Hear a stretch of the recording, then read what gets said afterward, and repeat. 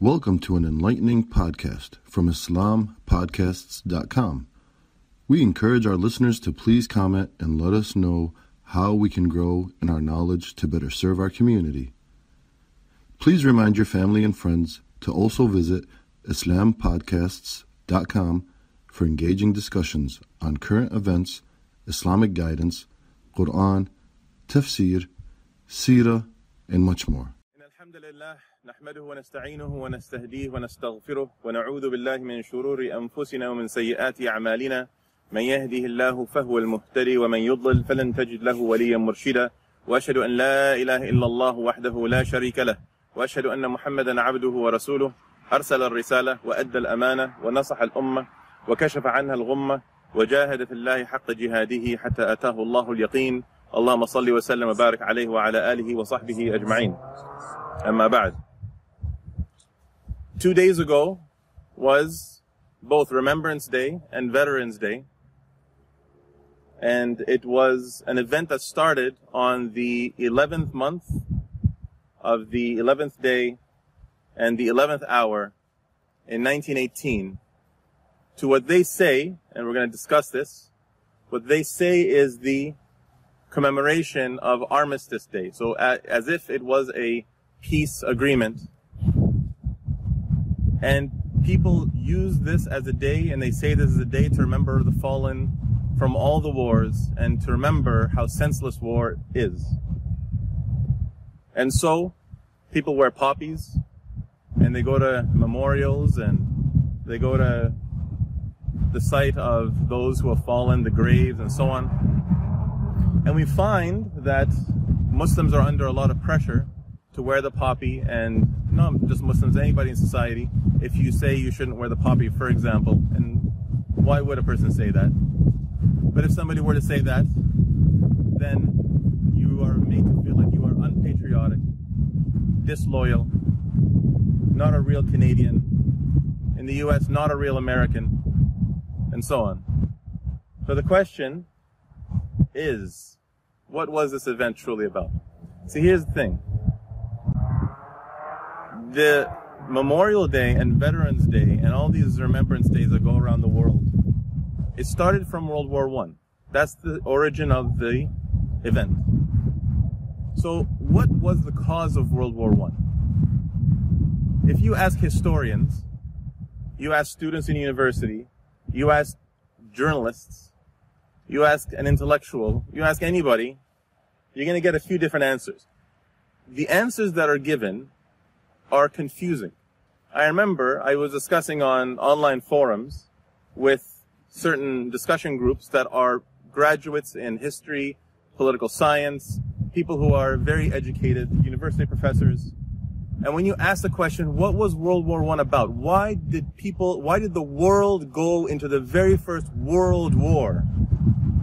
And they say there was some economic this, some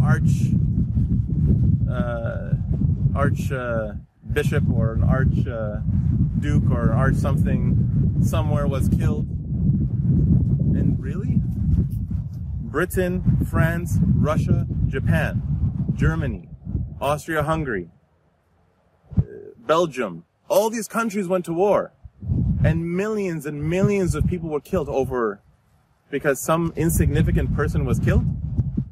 That's what the war is about. Now you look at World War II, that was significant. Nazi Germany was taking over Europe, and they were massacring innocent civilians all over the place. So, but then you look at World War I, you think, well, hold on a second, what's this World War about? That one, the world was going to change. If Nazism won, if Nazi Germany won the war, the world would be ruled by Nazism, most likely, just like today the world is ruled by secular capitalism. It's just that one oppressor took the place of another oppressor. People think, oh, it would have been so horrible. Well, look at 3/4 of the world. They're all starving and enslaved. What's the difference? It's just that instead of hating the Jews, they just enslave all of Africa, right? And turn Asia into a what do you call it? Like a sweatshops. So, but World War I, so that makes sense. World War II makes complete sense. Why everyone will go to war. Europe was in huge danger. They would have taken out France and Britain and so many other countries. But World War I, I hear this a lot. I hear, to protect our freedoms, a great evil was destroyed. What? What are you talking about? Does anybody here know what great evil was destroyed in World War I? The answer is the Uthmani Khilafah. Britain knew, by the way, the Uthmani Khilafah was called the old man of Europe. They knew that that the Khilafah was falling down. There were so many agents, traitors working within it, working to break it up from the inside, because all these traitors were loyal to Britain and France. Britain and France had infiltrated the Khilafah so thoroughly by the early 1900s. And they knew that they needed to get the Uthmani Khilafah into a war that it couldn't win. So how could they get it into this war? The Uthmani Khilafah, when the war first started, the Uthmani Khilafah, the Khalifa said he refuses to go into the war. He has no purpose in it. He will not go into it. And lo and behold, Anwar Pasha, a traitor from among the Uthmani government, went and attacked Russian ships. He attacked a large number of ships. And that forced the Khilafah to enter into the war. And if you look into history, you'll find that there are many traitors among the leadership, including Mustafa Kemal. Many of them were traitors, and they loved secularism. They loved Britain. They loved France. They were very loyal to them. They saw the Muslims as backwards, and that the Khilafah's time was over. So they helped force the Khilafah into World War I. And then we saw, when the war ended, when 1918 came, and the 11th hour of November, of the 11th day of November, when they had the treaty, think about it. Was it really a peace treaty? If it was an armistice, saying, okay, we're going to stop fighting, that means everyone went back to their countries, and everyone went back, and everything was settled, and okay, you stop fighting, we stop fighting, and we have a treaty. Did Germany get invaded and suffer 100 years of puppet traitor governments that worked for colonial interests? No, that didn't happen. Did the north of Africa and the Middle East suffer 100 years of puppet government and colonial policies and invasions and complete political impotence? Yes, we did. Who lost that war? The Uthmani Khilafah lost that war. The largest, most powerful super-state the world had ever seen in any books of history as far as we know. 1,300 years of a state standing, ruling almost half the world, fell in World War I. They want us to think, don't ever talk about that. Don't ever think about the Khilafah. It didn't even exist.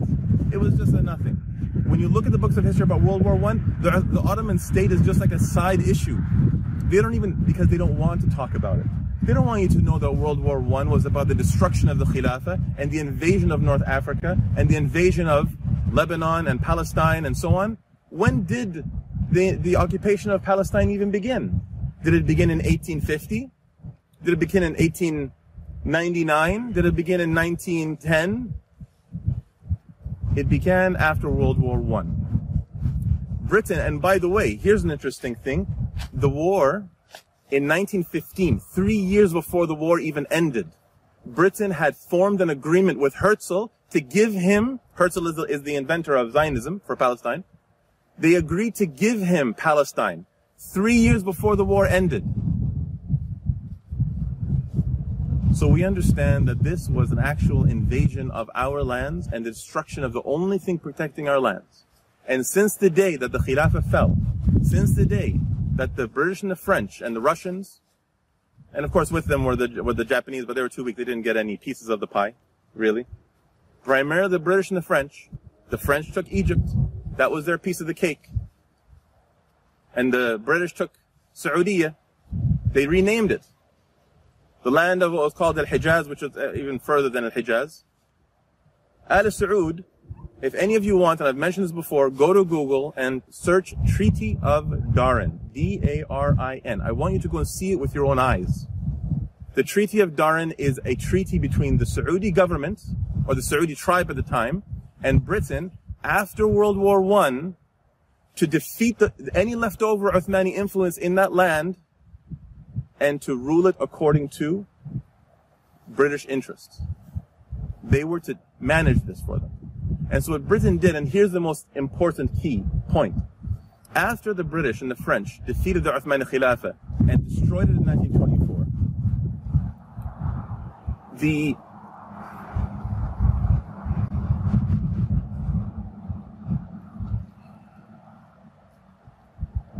the British understood that the only way that they would ever be able to keep Muslims under control, because they know if they colonize us directly with our own forces, Muslims would always fight back. We have the concept of defending our lands. Allah Azza wa Jalla imposed jihad upon us. Somebody invades your land, you have to fight until the end of time to get them out. So they knew they can't occupy us like they occupied India and kept occupation of India for such a long time. They realized that when they kept forces in India for such a long time, people kept on fighting them and fighting them and fighting them. They had to find a way out. They found the trick. They said, what we should do is find traitors from among them to rule them according to our colonial policies. Are the people in India any better off since the British were there? Are the people in Iraq any better off since the British were there? Are any of our lands better off after we were independent? We have our Independence Day, 1945, Independence Day, 1950-something. And we all celebrate, we all wave around Pakistani flags, independence. What have you done since your independence? You can't even liberate Kashmir. You can't even free a single person. We can't liberate Palestine. Surrounded by hundreds and hundreds of millions of Muslims, we can't liberate Palestine. It's not because we're weak. It's because our governments we are colonized. We are currently occupied, still, since World War I. So we have to understand the truth behind Remembrance Day is we're not commemorating the fallen. And you know, they say, by the way, they say that we're commemorating the fallen from all the soldiers, everybody who fell in a war. They say this a lot. Well, okay. So World War II, we remember World War II. Of course we remember the fallen from World War II. Okay, so when you wear a poppy, you're remembering the Nazis? No, you're not. Nobody says, let's sit here and remember the fallen from the Nazi soldiers, Hitler and Himmler, or whatever their names were. Nobody sits there and remembers the fallen from the Nazis. They remember the fallen from the Allies. The Allies are Britain, France, and so on, and they were the Central Powers, which in the World War I they're called the Central Powers, and the next war is called the Axis. But that's the thing. So that's the truth behind World War I is a commemoration of the Allied soldiers destroying the Khilafah. And do you know how many Muslims were killed in that process? 2.5 million Muslims were killed in that war. And do you know what was so important? Aside from the fact that, do we forget about the Crusades? The Khilafah had been at war with the Crusaders for centuries. And by the way, when World War I was finished,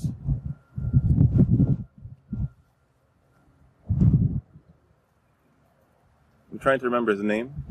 General Allenby went to Al-Quds, found the grave of Salah ad-Din al-Ayyubi, rahimahullah, stepped on it, and said, now the Crusades are over. That's what he said. This is the truth of World War I. And it's not to say that we hate Canadian people or American people. It's very important to recognize the difference.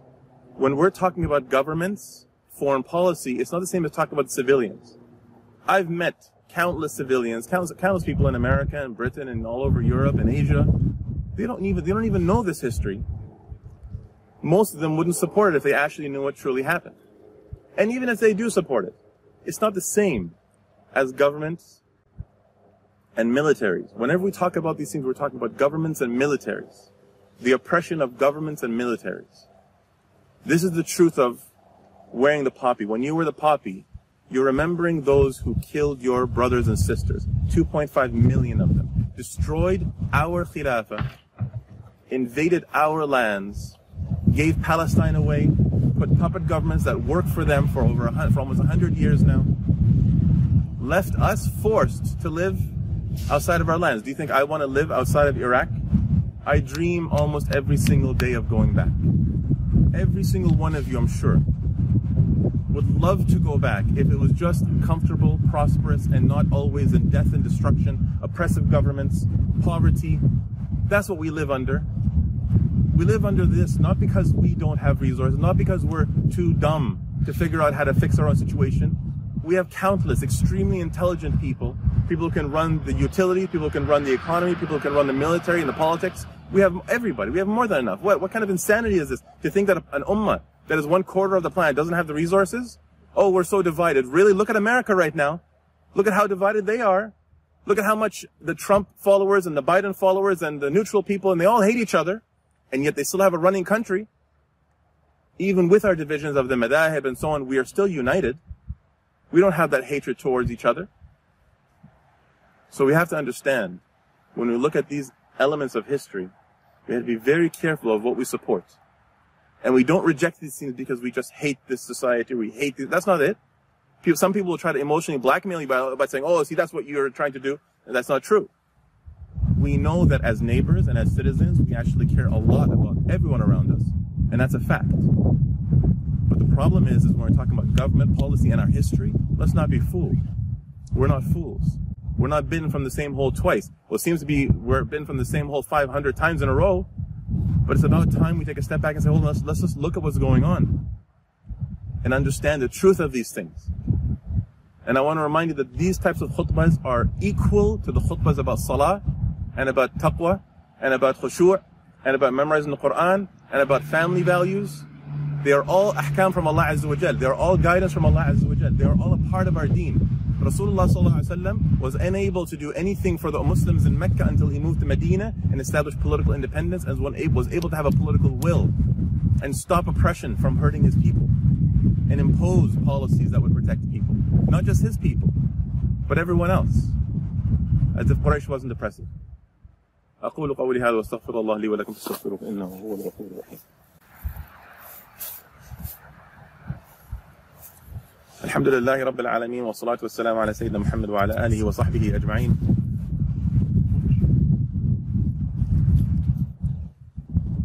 Some people will say, but this event has changed. It's become about the fallen soldiers. Okay, so then let's celebrate Christmas and Halloween. It used to be about worshiping Jesus. It used to be about warding off the dead with like scary things. But it's become about candy and gifts. Let's celebrate Easter. Let's celebrate Diwali and all the other celebrations that are polytheism or things that Islam does not allow. Well, they change. It's about dancing. It's about, well, of course, that's not haram, but men and women mixing and so on. But still, it's about having fun. It's about what's the problem? In order to understand what we do as Muslims, we look at the root. Where does it come from? If it comes from the guidance of Allah Azza wa Jal, we do it. If it comes from something corrupt, we don't do it. What's the root source of this? Remembrance Day and Veterans Day and so on? It comes from a corrupt source. It's not about commemorating the fallen. Even Rasulullah ﷺ, when he saw a funeral passing, he became sad. It was a non-Muslim, it was a Jew. The Prophet ﷺ became very sad. And the Sahaba asked him why he was sad. And he said, because a soul slipped out of my hands. We're not shaitan. We don't want people to go to Jahannam. We feel bad for all these soldiers who ended up fighting in wars, like the soldiers who went to Iraq. How many soldiers came back and they don't know what to do with themselves because they're so upset that they were tricked into going into a war they thought was about peace and justice because they don't know how to think. They're not politically aware. It's not their fault. Truly, Allah Azza will judge them. But for us, when we look at them, we feel bad for them. We understand you didn't know any better, a lot of them. Some of them go in there and they love the killing and so on. Okay, fine. Those are the scum of the earth. But even some of those end up saying, what have I done? And they want to repent. What, bad people can't repent? Lots of people in the past, really terrible people have repented. But when we look at the history of these things, we look at these soldiers, it's not about condemning the soldiers. It's about understanding our history. It's about understanding, and this is one of the most important things that we must do as an ummah today. Understanding that we must stand up as mu'mineen in our salah, in our fasting, in our knowledge of our aqidah, in our knowledge of fiqh and ahkam shar'iyya. We have to be strong and firm when it comes to male-female relations. We don't commit haram in these things. We memorize Quran. We are good community members. We build masajid. We spread knowledge. We carry da'wah. And we become politically aware. We become politically astute. I want to remind you of a hadith. The Prophet ﷺ said, كانت بنو إسرائيل تسوسهم الأنبياء. Bani Israel used to have their political affairs managed by prophets. Tasusum. Anybody who knows Arabic, siyasa is politics. Siyasa, we use the word today, siyasa. It means politics. The Prophet ﷺ said, Bani Israel used to have their affairs, and he used the word tasusum. Tasusum is a verb form of the word siyasa. So therefore, their politics was their affairs, politics. They're the same thing, by the way. Politics and managing public affairs, they're the exact same thing. You can manage politics according to man-made law, according to Nazism, according to socialism, according to whatever it is that you want, or the guidance of Allah Azza wa Jal. What we have done as an ummah, we have accepted secularism as a way of life, without even realizing it. What we've done is we've separated the Quran and Sunnah from politics. And now we can see the ummah bringing it back together again. We can see this. And we need to do more until we unite them back again as they are originally meant to be, because Allah Azza wa Jalla revealed the whole thing as one. Allah Azza wa Jalla's instructions of وَأَقِيمُوا الصَّلَاةِ is the exact same thing for every single hukum related to the bay'ah of a khalifa, political unity, things related to establishing governors, establishing the gold and silver currency system, land laws, taxation, everything you can think of. It's all from Allah Azza wa Jalla. Secular societies will teach us, no, don't worry about these things. Focus on your iman, focus on your masajid, eat your halal meat, even hijab, you can have it, maybe we'll argue a little bit about it, but it's still okay, you can still do it. You fight for your freedom. But the truth of the matter is, Allah Azza wa Jalla says all of it is from Him. Allah Azza wa Jalla says, and I'll end with this. Allah Azza wa Jalla, in the time of Bani Israel, Allah Azza wa Jalla commanded Bani Israel 4 things. He told them, don't kill each other, don't expel each other from your homes, don't call for enmity towards each other, and if one of you is taken hostage, you have to go and pay the ransom. So when somebody was taken hostage, they paid the ransom and they ignored the other 3. They didn't implement them.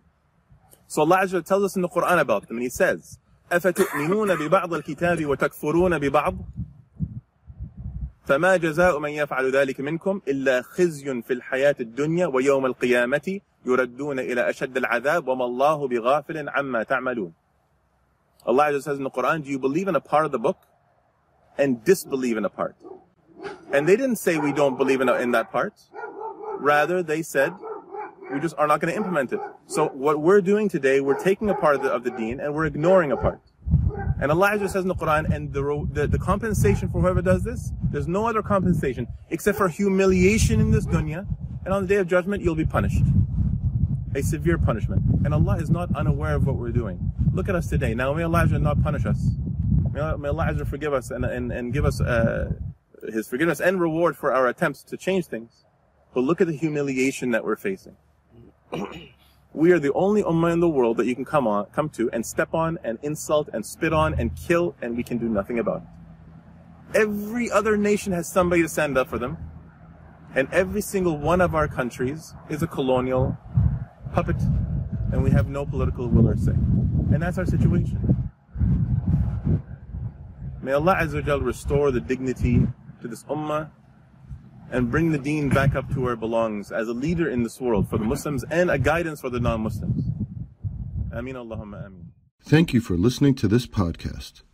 Podcasts on current events, Islamic guidance, Quran tafsir, and seerah are available at islampodcasts.com as well as on iTunes.